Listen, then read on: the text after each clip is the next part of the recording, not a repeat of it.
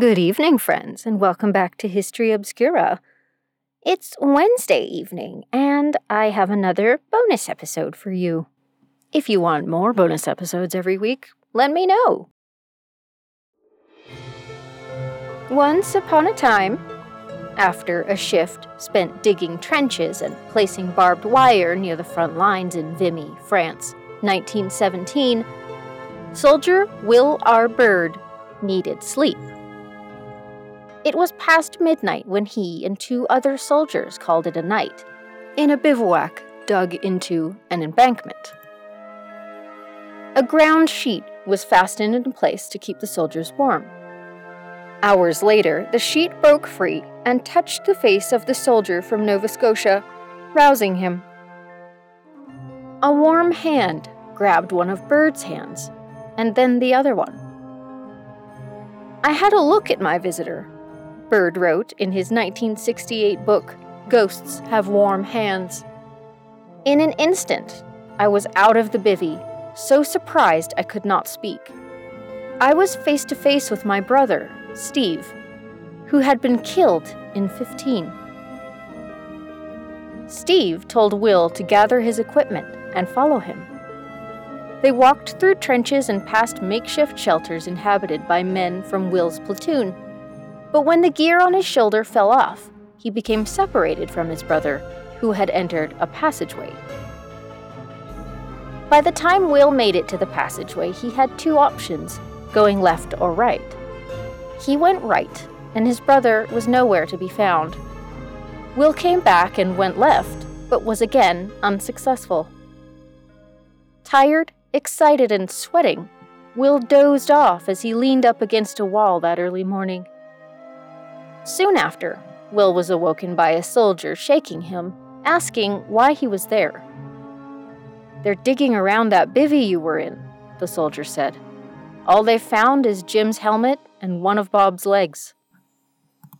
A German shell had landed a direct hit on where Will R. Bird was supposed to have spent the night. He told his miraculous tale of survival to the other members of the platoon. About half the guys seemed to think, "Sure, this could happen. We're living in a site of mass murder." The other soldiers think he's pulling their leg or it's nonsense, and he writes quite revealingly, after a few days and the continuous death and destruction, most people forgot about it. But he remembered. He remembered his brother Steve. He remembered the warm hand. It wasn't the first time Bird came face to face with the ghost of his dead brother.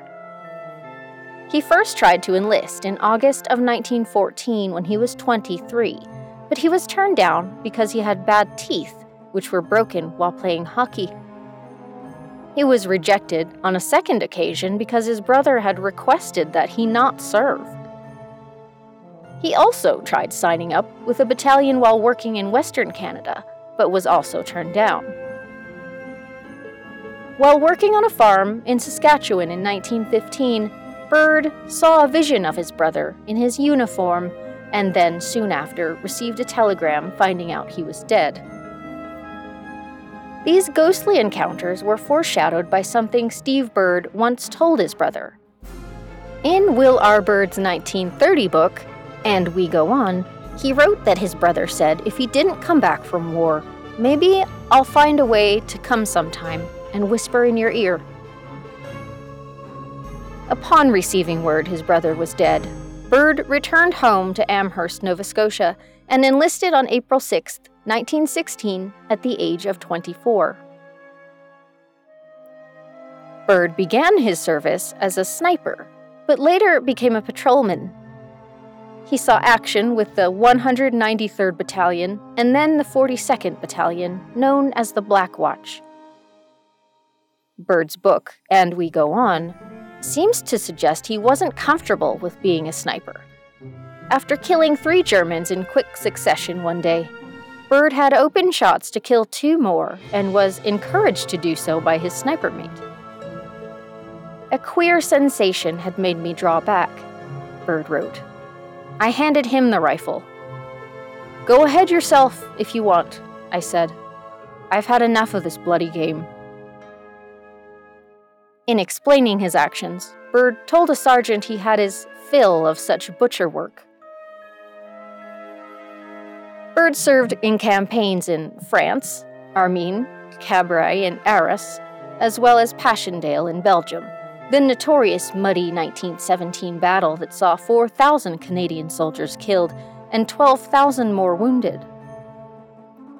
He received a medal for bravery on the final day of the war, November 11, 1918, for service in Mons, Belgium. He was in command of a section during an attack on Mons. When the advance was held up by 2 enemy machine gun posts, he moved forward and brought in some heavy rifle grenade fire and forced them to withdraw.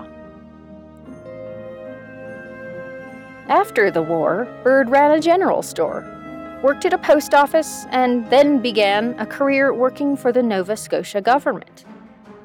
Along the way, he became a prolific author, writing both fiction and nonfiction books, as well as short stories. Soldiers who wrote about the First World War tended to either provide a romantic description of it, or quite the opposite. War for Byrd seemed to meet in the middle of those two poles. He recognized the realism in terms of the risks and dangers of the war. What he was more interested in trying to capture is the psychology of the soldier, the experience of the soldier, not just in terms of being brave or heroic, but also in terms of their fears, their concerns, their struggles. Byrd was not the only soldier during that war or subsequent wars to experience the paranormal. Other stories involve spectral beings, crisis apparitions, and soldiers who heard voices guiding them along, much like third man syndrome, or seeing their mothers beckoning them out of danger's way. Soldiers carried talismans and lucky charms to ward off death and destruction. While Byrd later learned that senior officers chalked up his tale of his brother saving his life to him drinking too much rum, Byrd disagreed. For starters, he said he never took rum rations. His warm hands had pulled me from the bivvy, he wrote in Ghosts Have Warm Hands. His voice had been perfectly natural. He had the old half grin I knew so well. He had saved my life. Byrd died in 1984. He was 92.